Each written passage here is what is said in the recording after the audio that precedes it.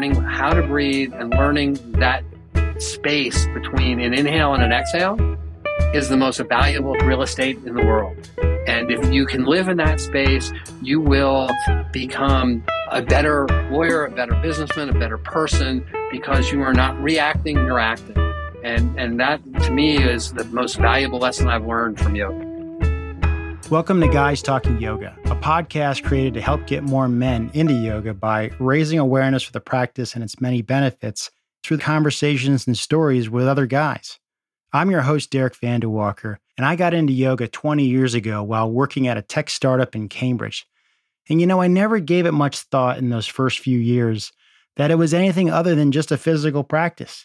It was a great sweat and a great stretch, but it wasn't until the realities of midlife started to pop up and I found it was yoga that brought me back physically, mentally, and spiritually. And I think more guys should get into yoga and start enjoying those benefits for themselves.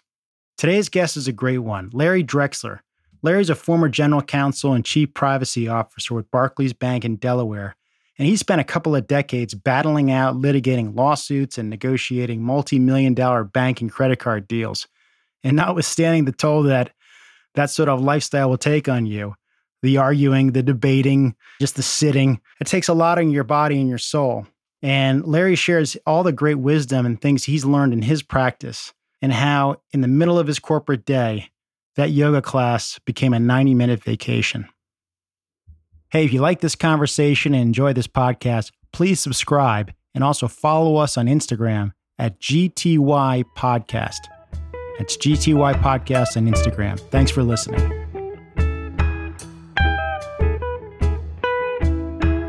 So Larry Drexler, welcome to the podcast and thanks for joining us.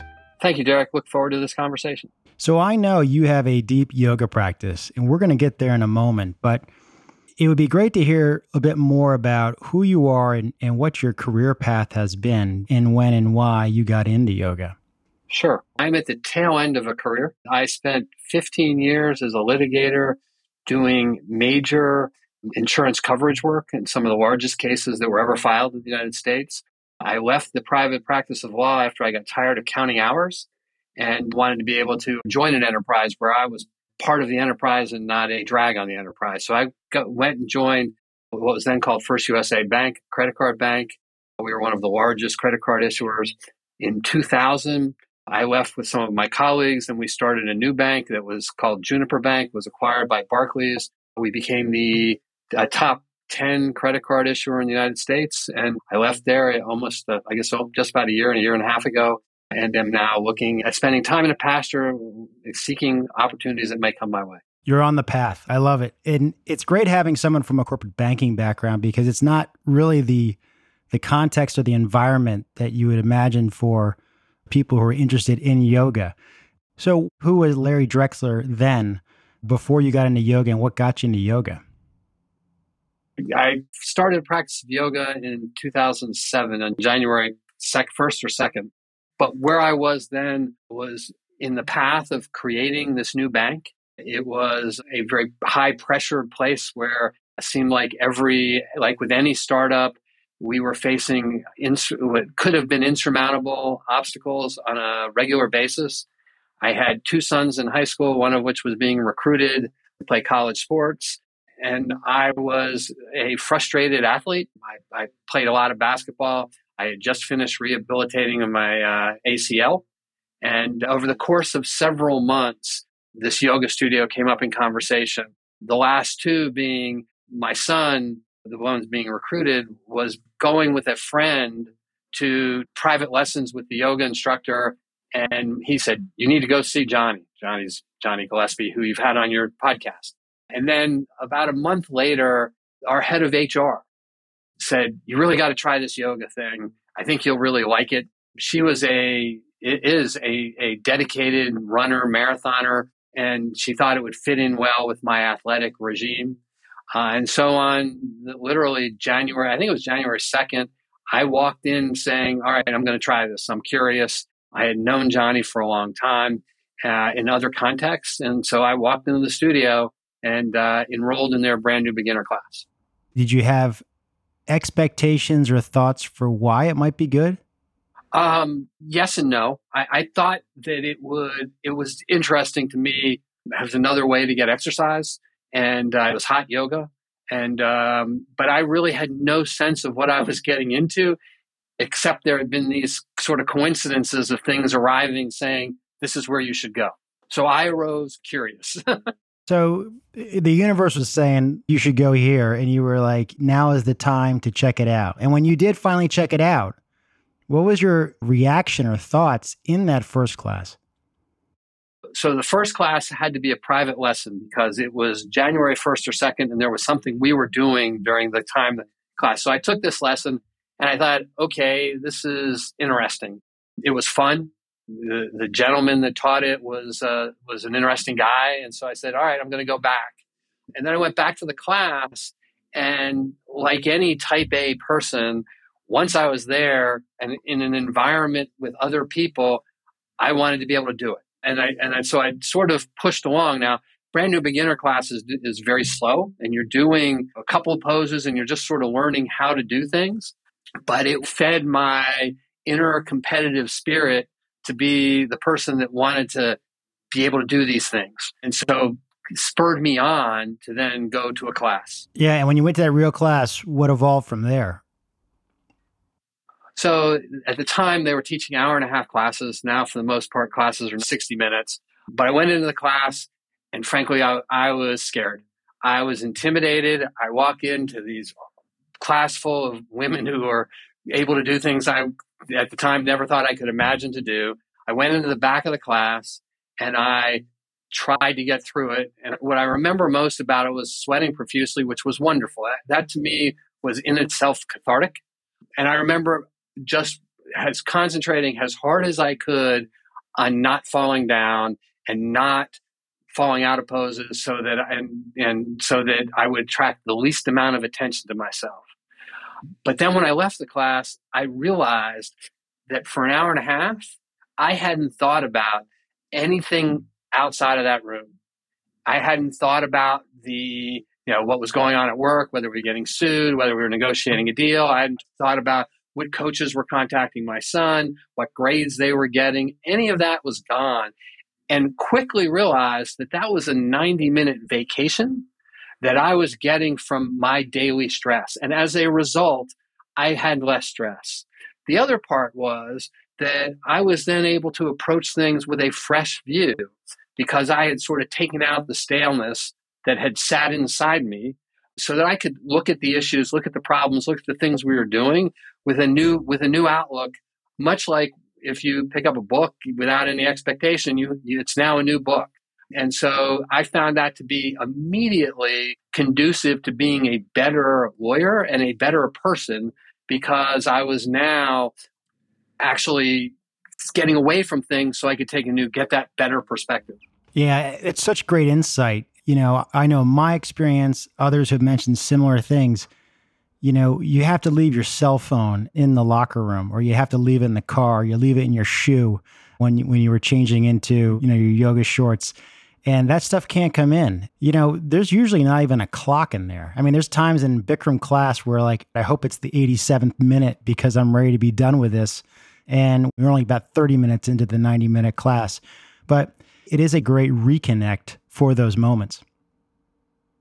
And for me, it was the first lesson on a path to becoming a better person. And I know everybody's going to say that sounds pretty trite, but one of the things you learn, and it's funny, I learned this Navy SEAL saying in a yoga studio. So anything can come in there, but slow is smooth, smooth is fast. And when you're a litigator, when you're a lawyer, you're trained to be an attack dog. You're trained to be aggressive all the time. And what I learned as part of this was by taking this step back. You'll hear in a yoga studio, for those who have not yet gone, you taking a breath, that space gives you so much more space. And I stopped reacting in my daily life, in both at work and at home, and started acting, which meant that if we were having a difficult conversation with a kid or a spouse or work, I was absorbing it rather than aggressively diving into it. So was made for me a much better spouse, colleague because I was now valuing and listening to what the other said rather than going into that attack mode that I had been bred to have and educated to have. And so that slowing down was a natural consequence of that vacation, of that stopping and listening and getting a new view. We're all natural progression. Yeah, no, I love that, especially in a couple levels. One around the business experience. I remember, in my days with Disney, the lawyers that really seemed to have the best control and best hand and best relationship on our side of the table were the ones who really had sort of a grace and humor in how they were dealing with the negotiation. Some had a better velvet hammer than others, meaning they could come down pretty hard, but they could do it in a soft way. And I think that grace and that kind of awareness and that equanimity in the corporate world exists, but it could exist more by people having more of a practice in one form or another. It's a valuable tool. And I quickly came to the conclusion, and yoga reinforced this and helped me get the confidence to do this, to decide to have to stop winning, which meant that I could listen. I stopped being competitive and started being collaborative. And as a lawyer, that was a big step for me, and very much part of it as a result of the yoga practice. It was listening and realizing that you didn't have to be the loudest, you didn't have to be the most strident, but if you spoke with meaning and spoke to people rather than at them, you were going to get better results. And from my experience, I became an integral part of the team, not just in doing a 9-figure credit card co-branding deal, but became part of that team that the other side looked to for the rest of the 5 or 10-year relationship that we had, because I developed credibility in how I approach things rather than simply trying to win on every point. Yep, I agree. And not every point's probably as valuable as the other. And there's just some points that are willing gives to engender a win-win outcome. The lawyers listening to this should disregard this, but I like to think that the contract was irrelevant once we got it signed. Right. And that it was our relationships that got us through almost all of the things that came thereafter. Right. I was part of an international bank. One of my colleagues went to the international bank and took out one of their co-branded contracts, which was 3 binders. The one we had was 18 pages because we didn't need to cover off if the relationship wasn't working, all those pages weren't going to make a bit of difference. But we took a philosophy that really is the same as yoga is, let's be collaborative, let's work things out, rather than trying to win every point, because at the end of the day, winning every point doesn't build the relationship you need. Right. What I appreciate about that is that, and I've had other guys recently speak to how much the discipline of yoga and the practice of yoga fosters awareness. And in that awareness, you can discern between this or that, right or wrong, and you can make a choice. And it sounds like in that business experience, you very much embodied and relate to that yogic thinking of, does this matter? Do I need to achieve this? Whether it's actually doing a fantastic headstand or whether it's using all your leverage, the best terms possibly on rep and warrants. Yeah, look, the discipline of yoga gives you discipline, and it gives you the space. And over time, when you realize how much of yoga is breathing, in fact, it's entirely breathing, that at the end of the day, learning how to breathe and learning that space between an inhale and an exhale is the most valuable real estate in the world. And if you can live in that space, you will become a better lawyer, a better businessman, a better person, because you are not reacting, you're acting. And that, to me, is the most valuable lesson I've learned from yoga. So you got into this, it's been, a solid 10 plus years. Over that time, how would you describe how your practice has evolved? I mean, clearly didn't go from 0 to Oprah, as Johnny likes to say, from that one yoga class. But over time, you started to knit this stuff together. Do you remember kind of what the arc of that path looked like over the last 10 years? Well, there's a definite arc in the yoga studio. I mean, you walk into the yoga studio for the first time and you go to the back row and you sit with probably a bunch of guys and you pray that no one notices you. And you're just there. You don't want to attract attention. In my case, I was probably grunting as opposed to breathing. And then over time, and you all of a sudden say, all right, now you can notice me, but I want compliments. I want to hear that I'm doing things well. And maybe you move out of the back row, maybe you don't. And then you stop worrying about what you're wearing. And then you move up, and all of a sudden you're in the front row and you want somebody to give you feedback. And you want to take that feedback and you want somebody to help show you how you're going to get better. And that progression exists in real life too, because all of a sudden you realize that you're not the center of the world and you're not the most important person. You want feedback. You want it's how you can improve yourself. So you start with that, and then it starts with, all right, now I'm sort of on a path. I can stand on one foot sometimes. I can fall over and laugh. And then it's how do you make yourself better? And whether it's what you eat, what you wear, the things that you do, your shoes, whatever, how do you become better, make yourself better?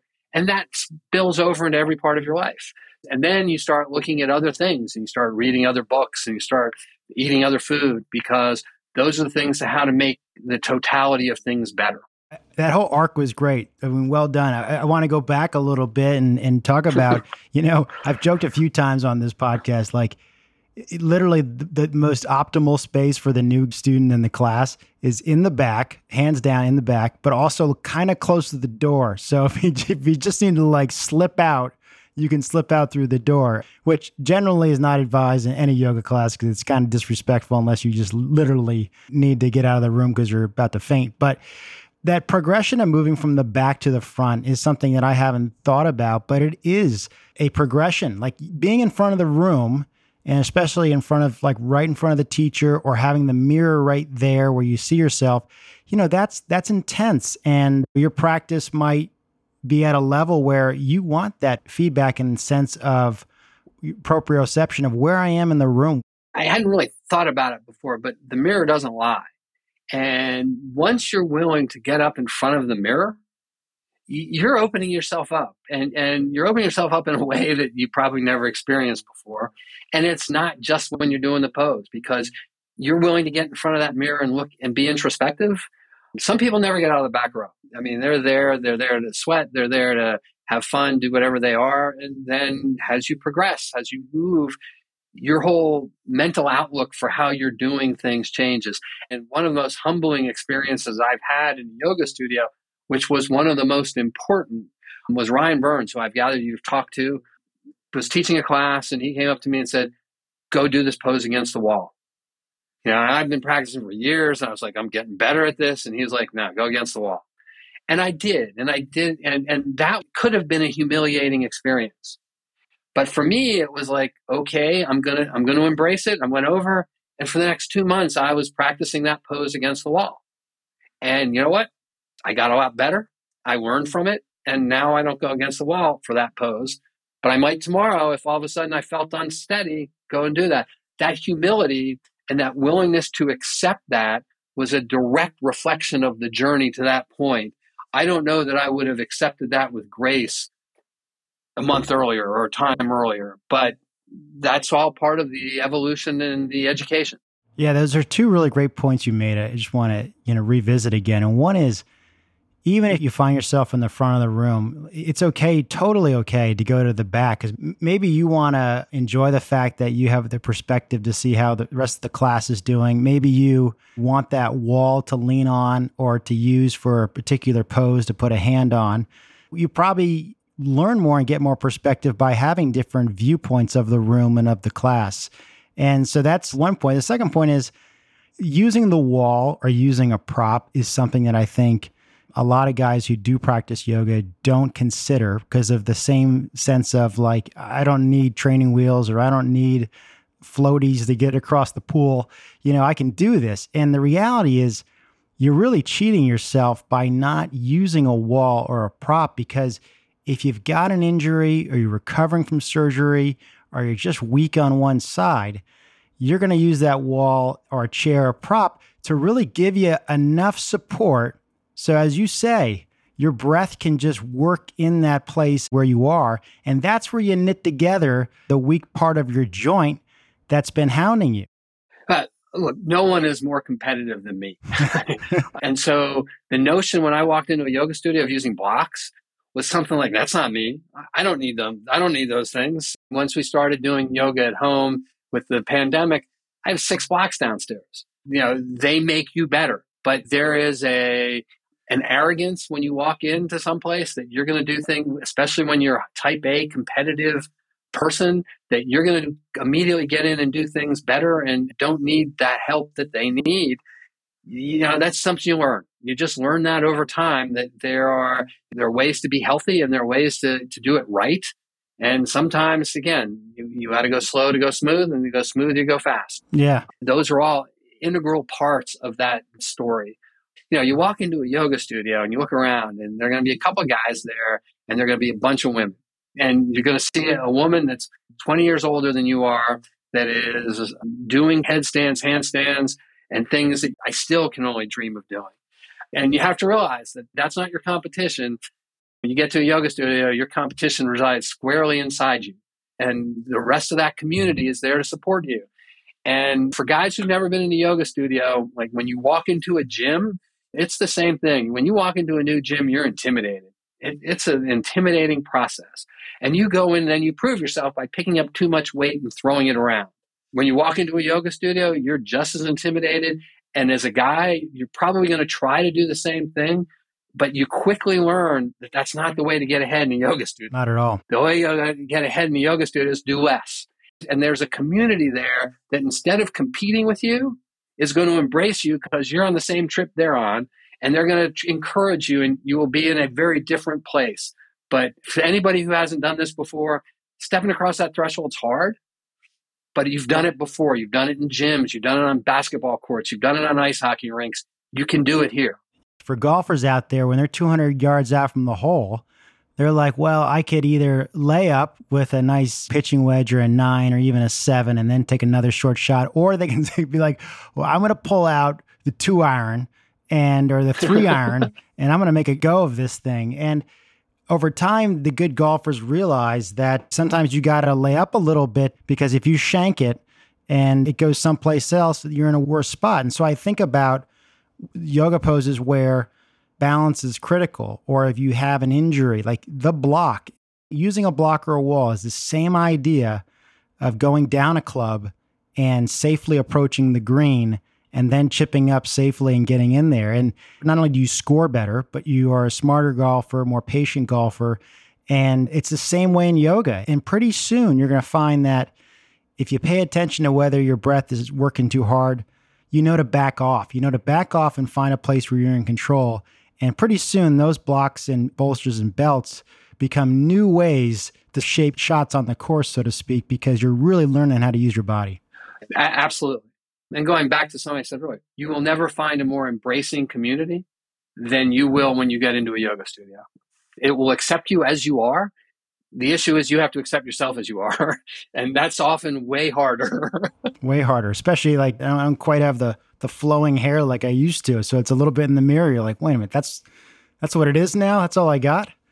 It's acceptance, just like your triangle pose may not look like, as good as you thought it felt in the back. But that's part of learning how to let go and choose not to be bothered by, what you see or what you think. So Larry, you continue to do yoga. What does your yoga practice look like now? I mean, has it evolved from either frequency or the type of practice or the duration? Well, they're hour-long practices now. Pandemic has proved to me that I don't need to be in heat, which was a huge lesson for me. I thought I had to be hot. And in many ways, doing some yoga in my basement, for a year without a mirror and with just using a little TV screen, it was eye-opening because I was able to explore more. So now I, try to get back in the studio a couple times a week.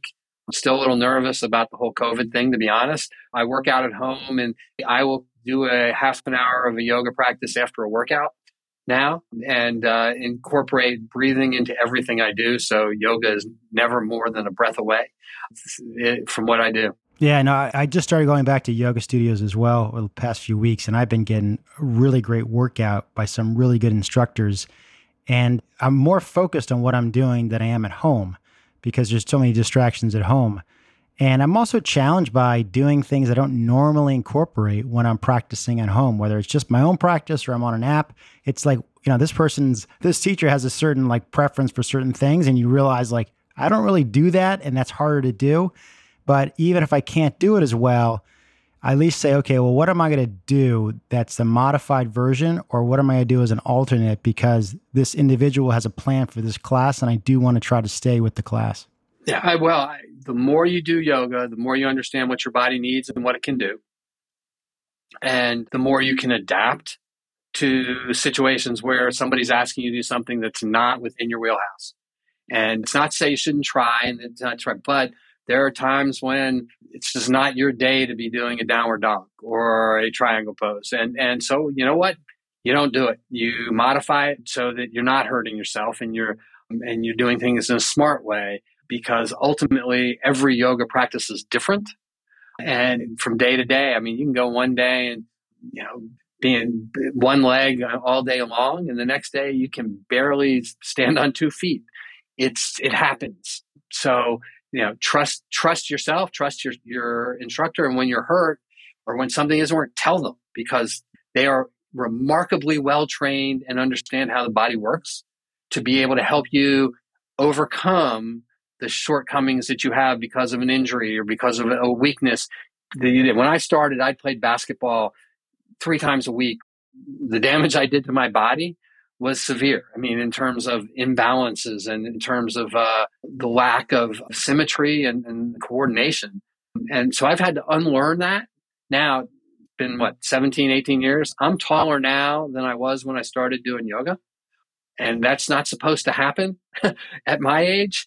I'm now taller than my younger brother, and he laments that. And I keep telling him, go to a yoga studio. But you learn how to undo things and learn with the things you were doing wrong, and how to fix them. It's not insignificant, the point you made about actually you're taller, because one of the great things that yoga can do is not just lengthening your spine, but I truly believe that yoga lengthens and strengthens all of your muscles over time.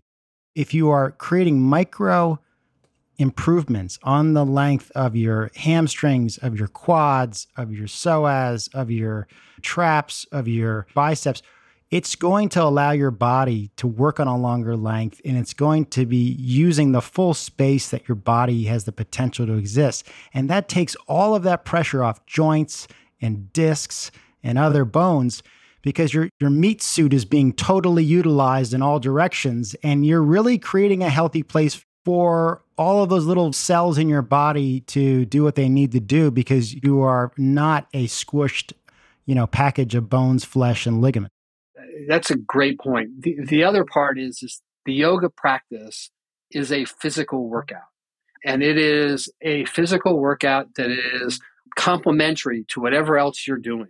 In terms of, if you're doing bicep curls, but when you go do a downward dog, you're taking those same muscles, using your own body weight more than you may have curled, to lengthen those muscles and to make them more pliable and useful rather than just having big guns. So it is entirely additive. I would never suggest to somebody who has a regular exercise practice to dump all of that and go to yoga. I would tell you, though, start doing yoga. You'll be better at that other practice. And the totality of what you're doing will be, to your point, make you better, make you stronger, taller, less prone to injury, because you're likely isolating muscles. And there are a whole set of muscles you don't know you have until you start doing yoga. And you're going to find out pretty quickly that those muscles say, oh, you've ignored me for this long. I'm going to get your attention for a little while. Now, for me, my right hip flexor wouldn't release for probably the first 12 years I did yoga. And I knew it. I could feel that it was just there, because from playing basketball, and I was pretty right side dominant, I'm sure that got locked in place. But as you start to develop, and over time, it has released. Now, to be honest, there's times when things are sore, but there's a difference from them when there are times where things hurt. And you need to understand, and if you have another athletic practice, you understand when you're hurt and when you're sore. You're going to be sore when you walk into a yoga studio, because there are things you haven't worked out. Even if you're pushing weights all day long in a gym, you're going to go find things that need to be strengthened to compensate for the strength you've already developed. Yeah, absolutely.